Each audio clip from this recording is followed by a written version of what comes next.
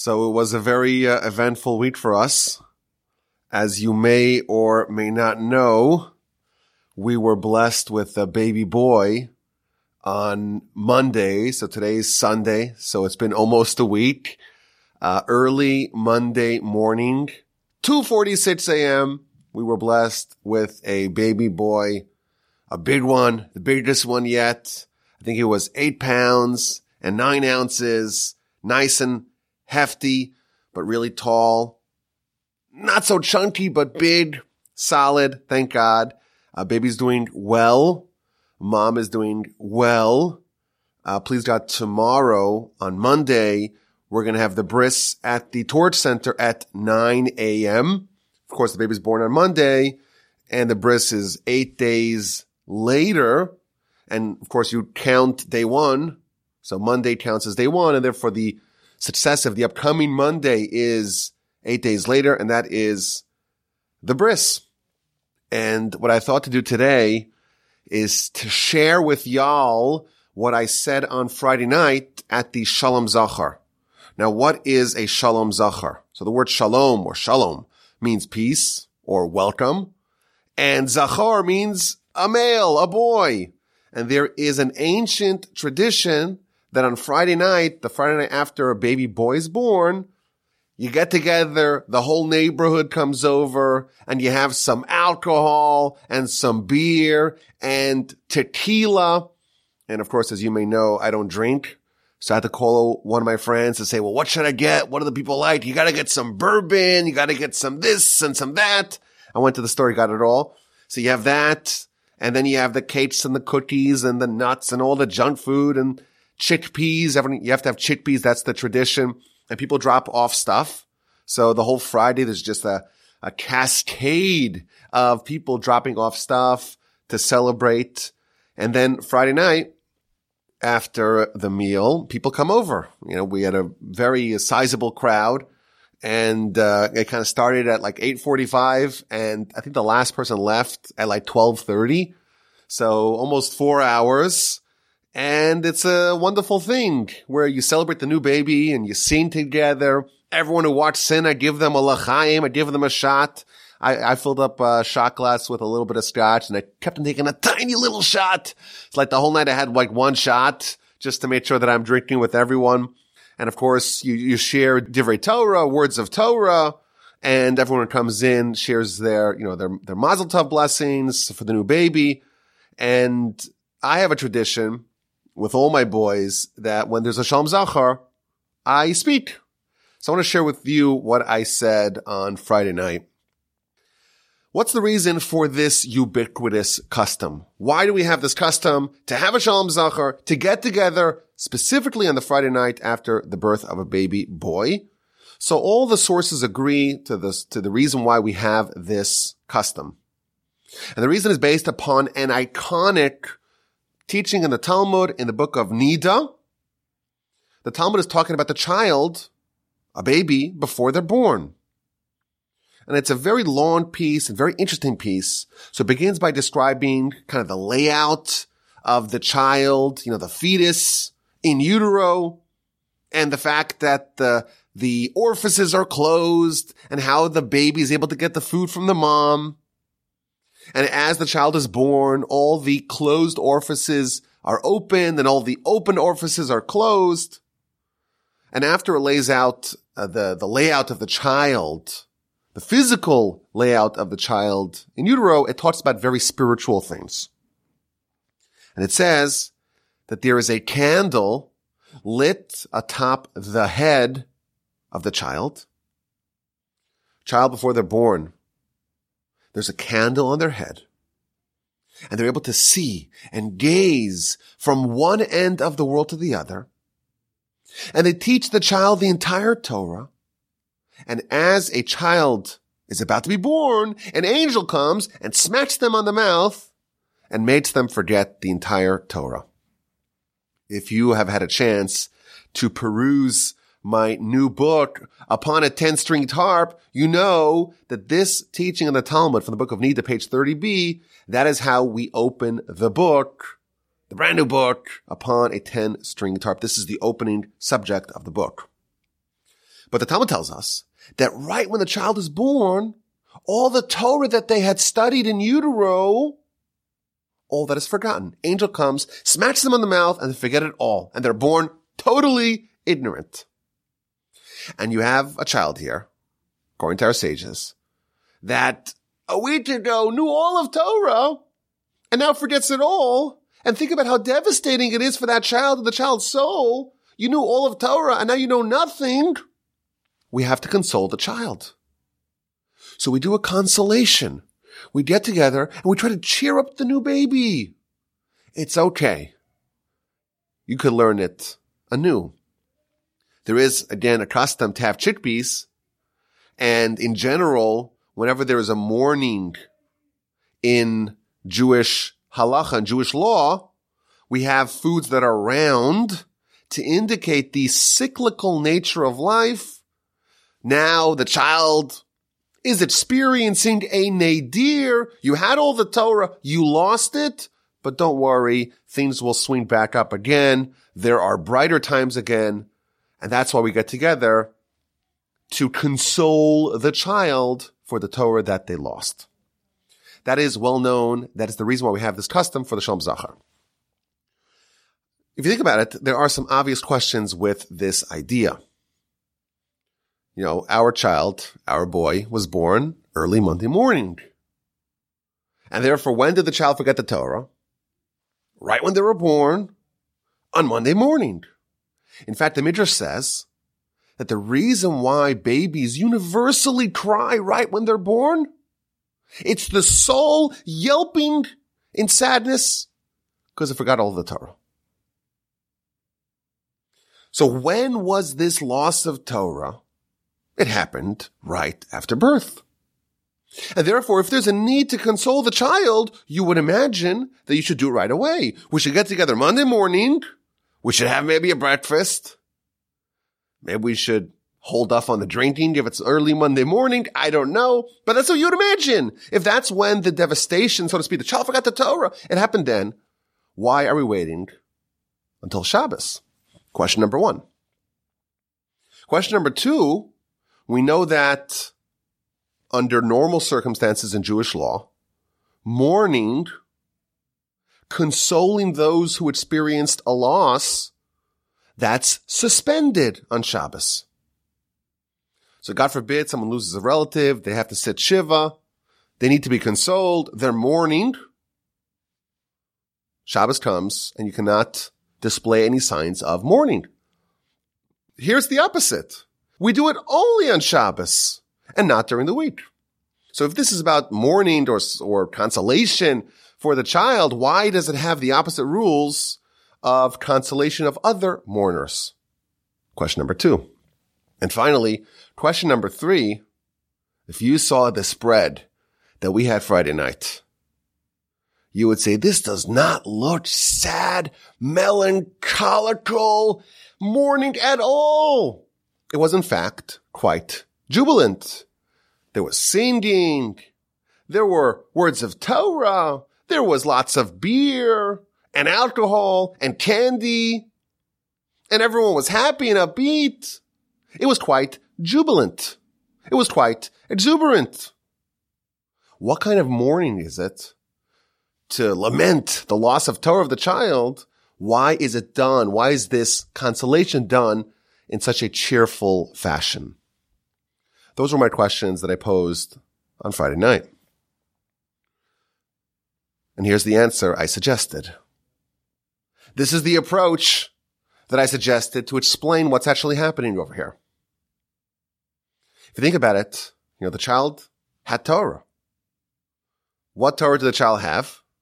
The child had everything.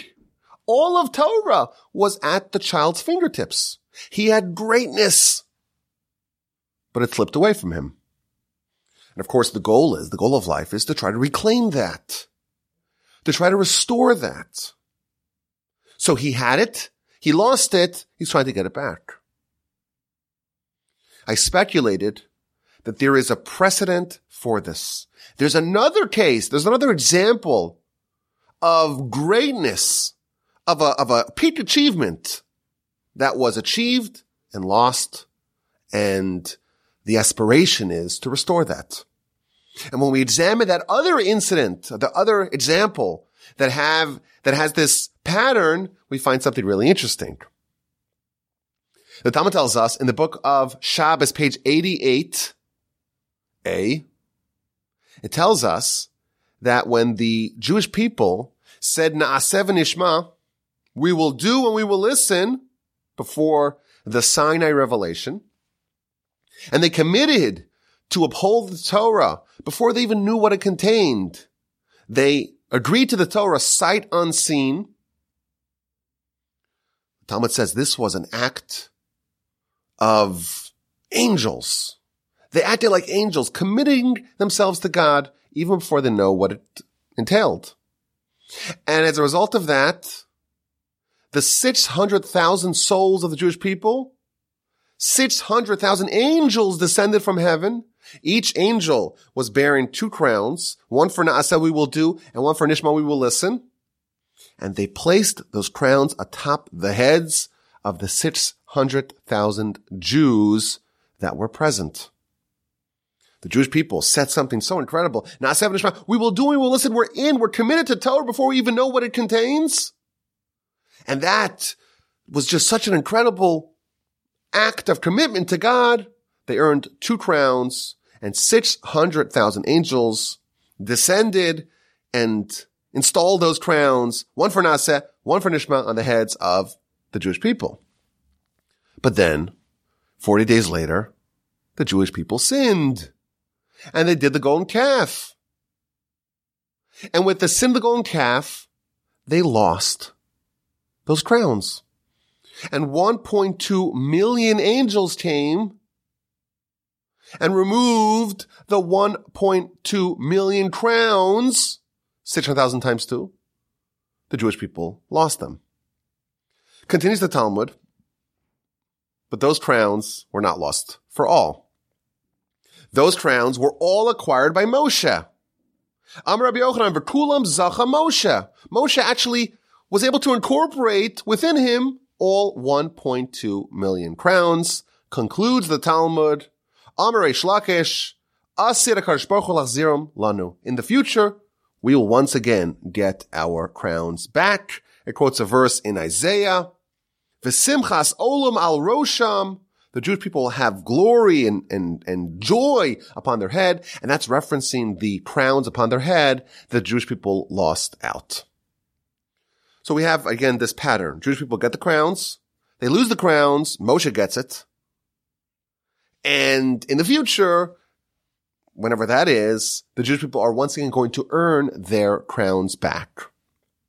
Now, the Talmud elsewhere tells us that in Olam Haba, it's going to be a very different world than this world. Olam Haba, the world to come. Says the Talmud in the book of Brachos, page 17a, Ha'olam haba, in Olam Haba, there's no eating, there's no drinking, there's no procreation, there's no business, there's no envy, there's no hatred, there's no competition.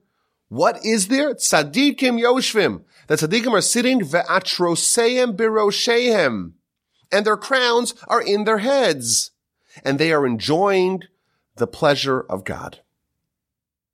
So we have a description of the future time where it's the righteous people sitting with their crowns in their heads.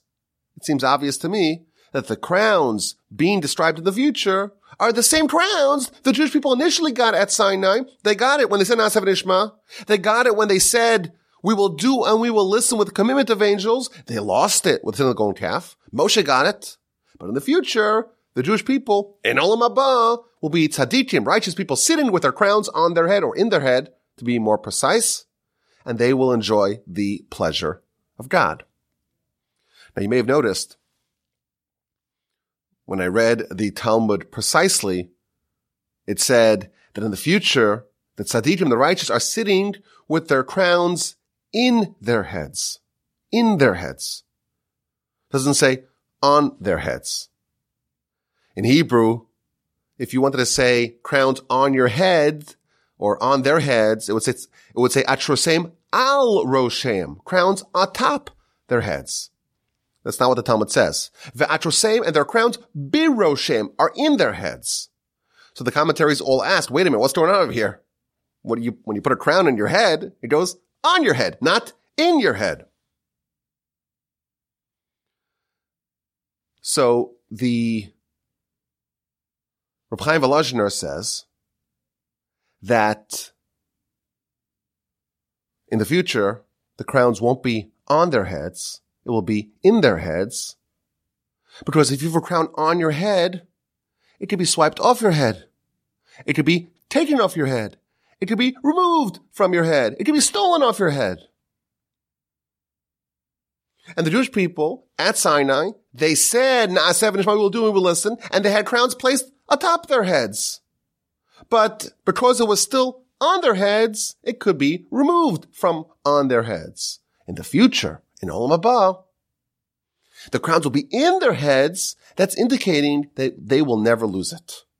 It will be integrated within them permanently, and they will have it completely. So that's the layout of the idea of the crowns. Crowns, we had it at Sinai, but we didn't have it permanently, and therefore was subject to being removed. The Jewish people sin with the sin of the golden calf. Those crowns are removed. Moshe gets them all. In the future, in Olam Haba, we'll get those crowns, and those crowns in that future iteration will be in our heads, so to speak. We won't lose them. That's the layout of the subject of the crowns. Now here's the really interesting twist.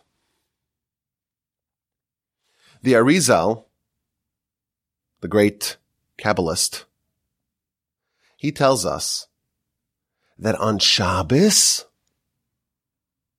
the Jewish people temporarily are able to get back their crowns that they lost with the sin of the golden calf. And Moshe, the whole week, Moshe has all 1.2 million crowns, comes along Shabbos, and to a certain measure, to a certain degree, the crowns are restored to their original owners. And therefore, the prayer tells us, we say a prayer on Shabbos morning, Yismach Moshe b'matnas chelko, Moshe will be happy with his portion. Continues the prayer, you put a crown of glory on his head, or in his head to be more precise. Why is Moshe happy with his portion? Even though the whole week he has his portion and everyone else's portion. On Shabbos he has just his portion. And nevertheless, Moshe is still happy. So again, I don't want to get to lose the flow here. We had crowns at Sinai. They weren't in our heads. They were on our heads. We lost them within the golden calf. In the future, we'll get them back permanently. But on Shabbos, we get them temporarily back. And Moshe has to kind of cede those crowns that he has on consignment. He has to cede them to us on Shabbos. Now, why do the Jewish people merit to get the crowns back on Shabbos? You know, if we lost the crowns, there's a good reason why we lost those crowns. Why do we get those crowns back on Shabbos? So I think the answer is obvious. When will we get the crowns back permanently? In Olam Haba. Olam Haba, there's no sitting, there's no standing, there's no eating, there's no competition, there's no business. There are righteous people sitting with the crowns in their heads. That's Olam Haba. The Talmud tells us that Shabbos is akin to Olam Haba. Shabbos is a measure of Olam Haba. There's an element in Shabbos that is somewhat similar to Olam Haba. And therefore, if in Olam Haba we get our crowns back, then on Shabbos, which has some degree, some measure, some scintilla of Olam Haba, those crowns that were taken away from us, we get them back on Shabbos. Shabbos is over. The level of Olam Haba goes away, and therefore we once again lose our crowns. But because Shabbos is a measure of Olam Haba, therefore we get back those crowns temporarily. But in the future, when it's actually Olam Haba, those crowns will be not on our heads, in our heads, Nothing can dislodge it. No one can snatch it away. It cannot be removed when Shabbos is over. There cannot be menacing angels that come and take it away. It'll be in our heads permanently. So we have a pattern here, the pattern of the crowns. At Sinai, we got the crowns, 2 crowns. It was given to us. It was placed on our heads. We didn't quite earn it. And therefore, when we sinned, it was swiped away. It was swiped off our heads. Moshe, who didn't sin, he retained his permanently and even scooped up ours. Comes on Shabbos. We're temporarily given our crowns back. But even then, we lose it when Shabbos ends. But in Olam Haba, the crowns will be in our heads. It will be permanently ours. Perhaps we can suggest that the same thing can be applied, or the same pattern can be applied regarding the child and the lost Torah. The child, before they're born, is taught the entire Torah. Immediately prior to birth, the child knows the entire Torah, seemingly with no effort on his part. Why does the child know the whole Torah?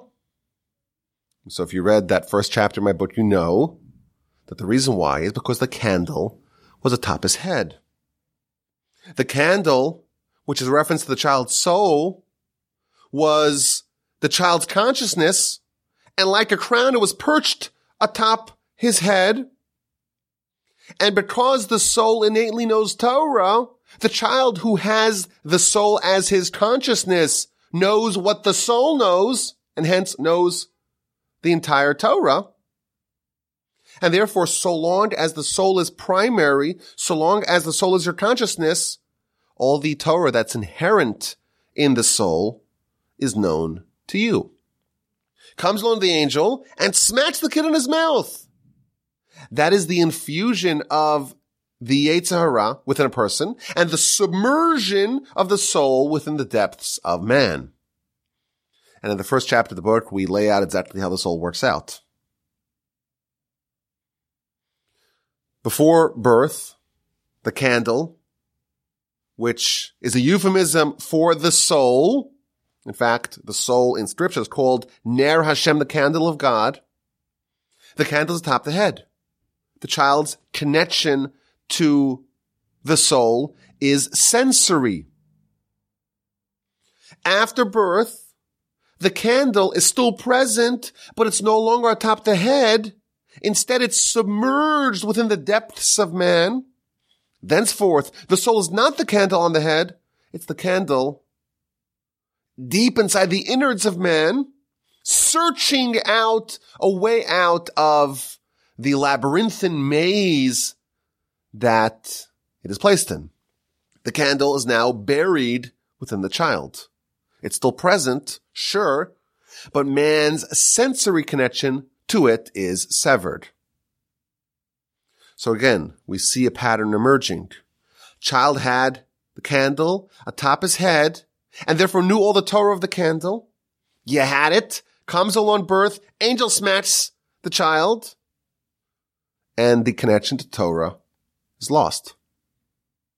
And again, like the crowns, there's a difference between having something in your head and on your head.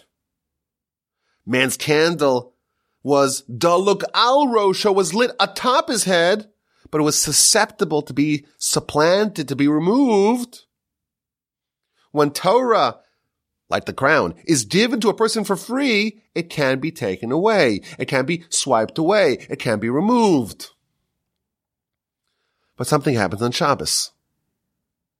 Our sages tell us that on Shabbos, everyone is given a neshama yesera, an extra soul.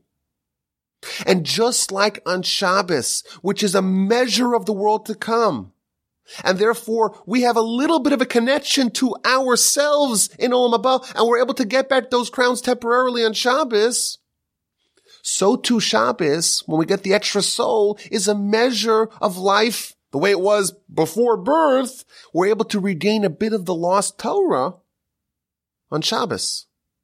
thanks to our extra soul that we have on Shabbos, once again, to a certain measure, to a certain degree, the soul is present in a more conscious fashion on Shabbos, and therefore the Torah that it had in a completely unadulterated fashion is once again restored to a certain level on Shabbos. So perhaps an analogy to explain this idea.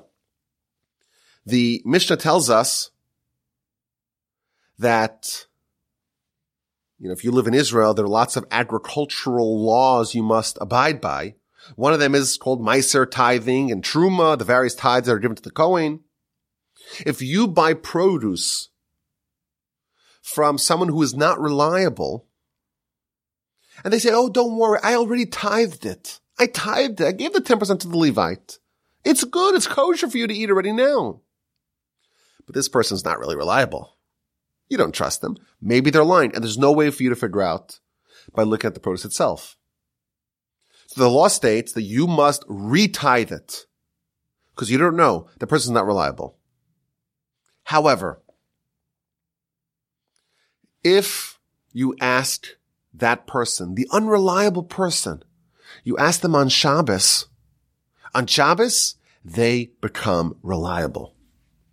There's a certain elevation that a person experiences on Shabbos thanks to the extra soul. Their connection to Torah is a little bit deeper than it typically is, and therefore even someone that would not be reliable during the week, the Mishnah tells us on Shabbos they are reliable. Why? Because now they have a deeper connection to Torah, almost an innate connection.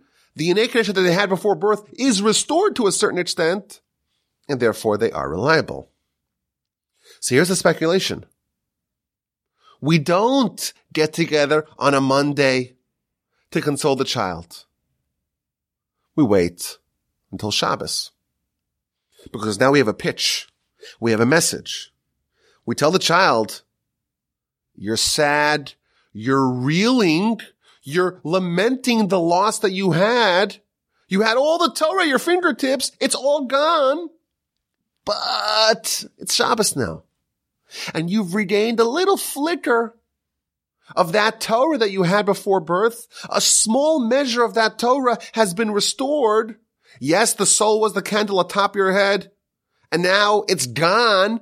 You can't even find it. You have to look really, really, really hard deep within you to discover it. But to a certain extent, now on Shabbos you have an extra soul, and thereby you're able to relive and reacquire a little bit of the lost Torah, and now we can console you. You lost it, but you still have some of it within you. It's not lost completely. There is a remnant of that candle, a flicker, a spark of that candle that is still present and you could still sense. And therefore we could give a message to the child. With the appreciation of what you lost, now you have your marching orders. Now you know what you need to do. And just like with those crowns, we got it for free. It was on our heads, not in it, and therefore was possible to have it taken away, and indeed, we lost those crowns with sin. But we regained them temporarily on Shabbos, and the goal is, in Olam Haba, the righteous will have the crowns in their heads. It will be permanently theirs. So too with Torah. You had it for free.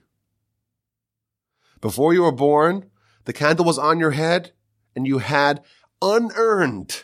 You had all of Torah. But it was on your head. You didn't earn it yourself. And therefore at birth comes along the angel, smashed you in the mouth. And like that, you forget it all.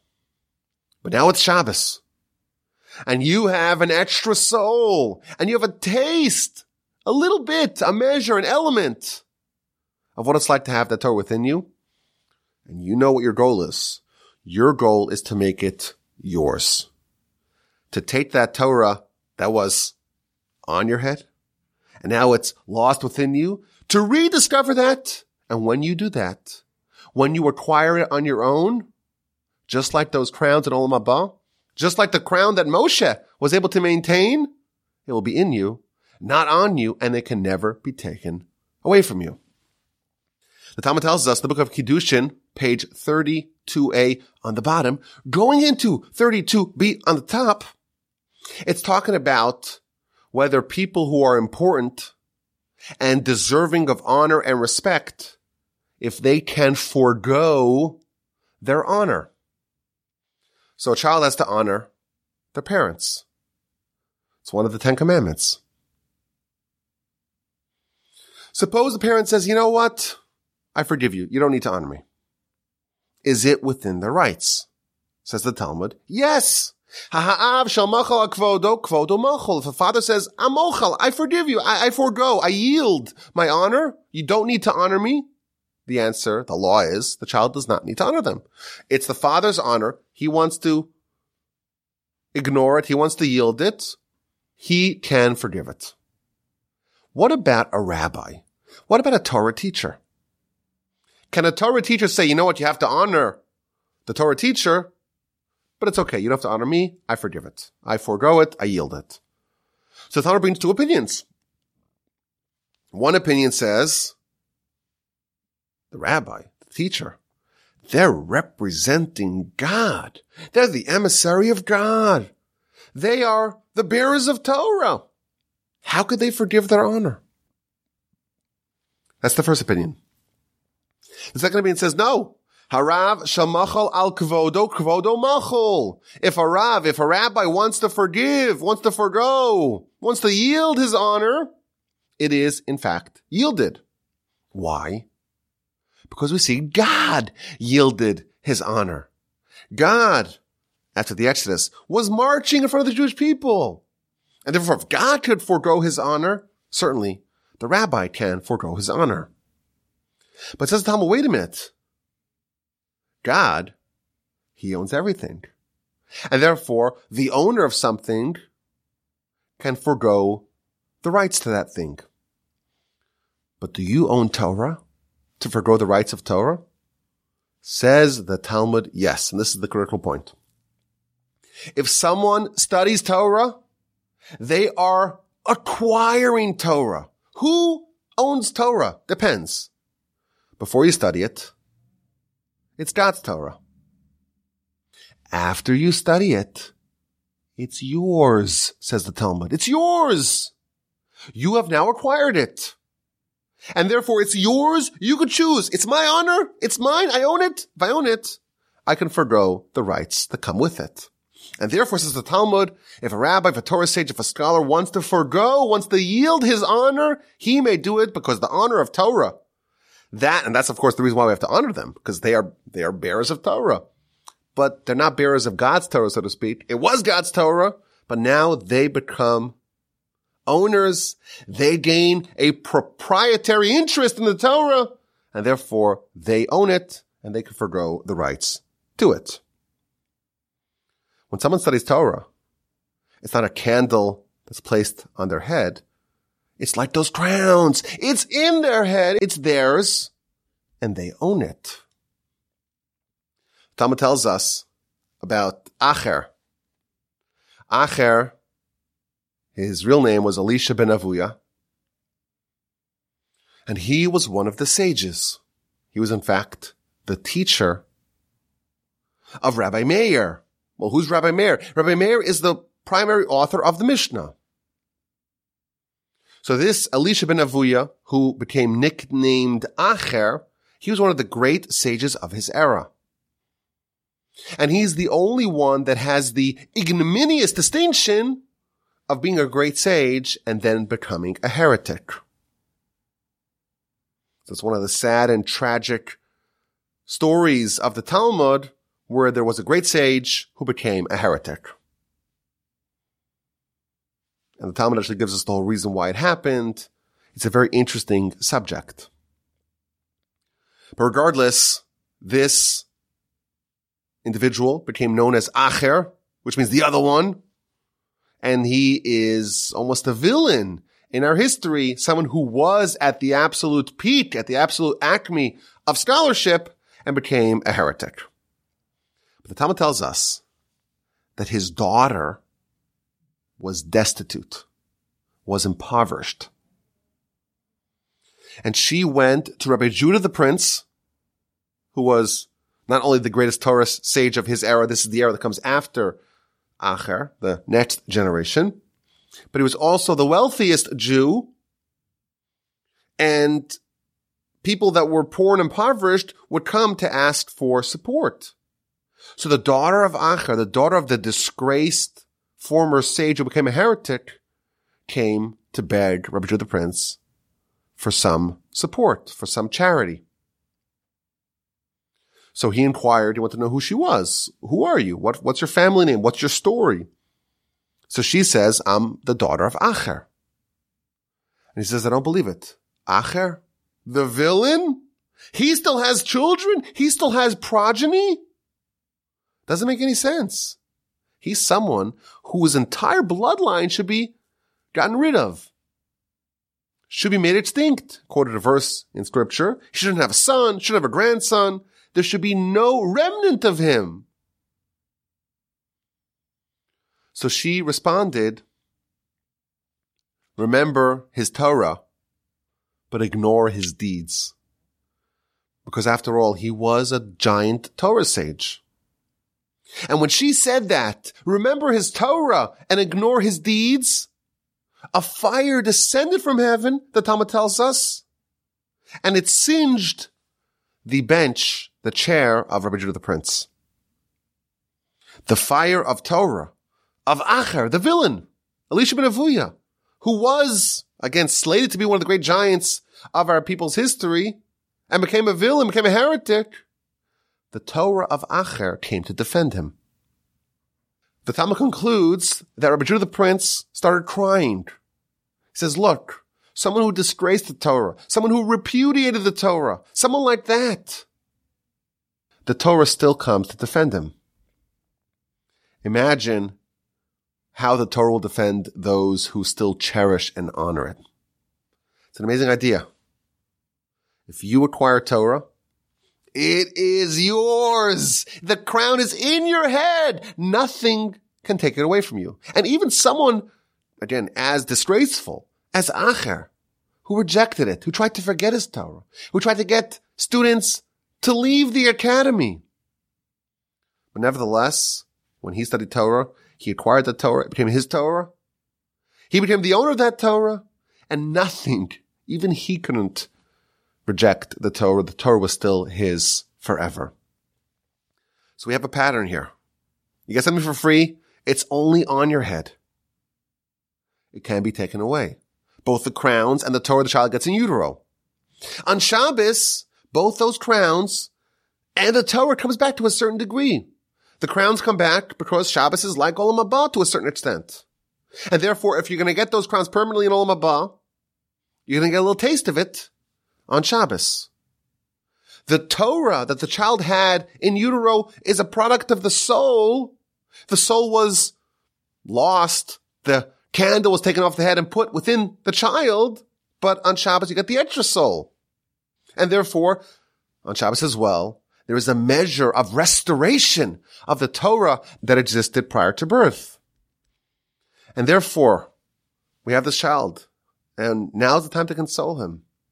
Because now he knows that he still has some connection to that Torah, and he knows what he needs to do. You had it for free. You got it for free.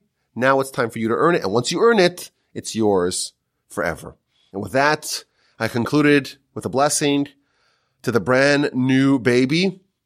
Now you've got a taste, a flicker, a scintilla, a measure of what you lost. Shabbos came around. And now you know a little bit. You're consoled by the fact that some of that Torah still exists within you. And you know what? It's not a time to lament or mourn. It is in fact celebratory because we're focusing on the temporary restoration of Torah. But we remind the child, it's still not yours. Shabbos is over. The extra soul goes away. And once again, we're plunged to a certain degree into darkness. But it's still possible for you to acquire yourself. And the blessing that I extended to the young boy, to my young son, is that over the course of your life, you have an opportunity to once again acquire the Torah for yourself. And once you actually earn it, that crown, That Torah, that candle's not on your head, it's in your head, and it's yours forever. May he merit to become a great Torah scholar, a righteous Jew, someone who brings honor and pride to the family, to the community, to the Jewish nation, of course, to the Almighty in heaven. Please God, tomorrow morning at 9 a.m. at the Torch Center, he will enter the covenant, the fraternity of Abraham. Please God, Bezat Hashem, please God. And my hope, my blessing is that he's able to live up to the expectations of our nation and to be a righteous person, to be a tzaddik. And my blessing to all of y'all is, may you too be fortunate to live up to the great expectations the Almighty has for you, become righteous, become a tzaddik, and restore that crown. The crown of Torah, restore it onto your head in a permanent fashion. As always, my address is rabbiwolbe@gmail.com.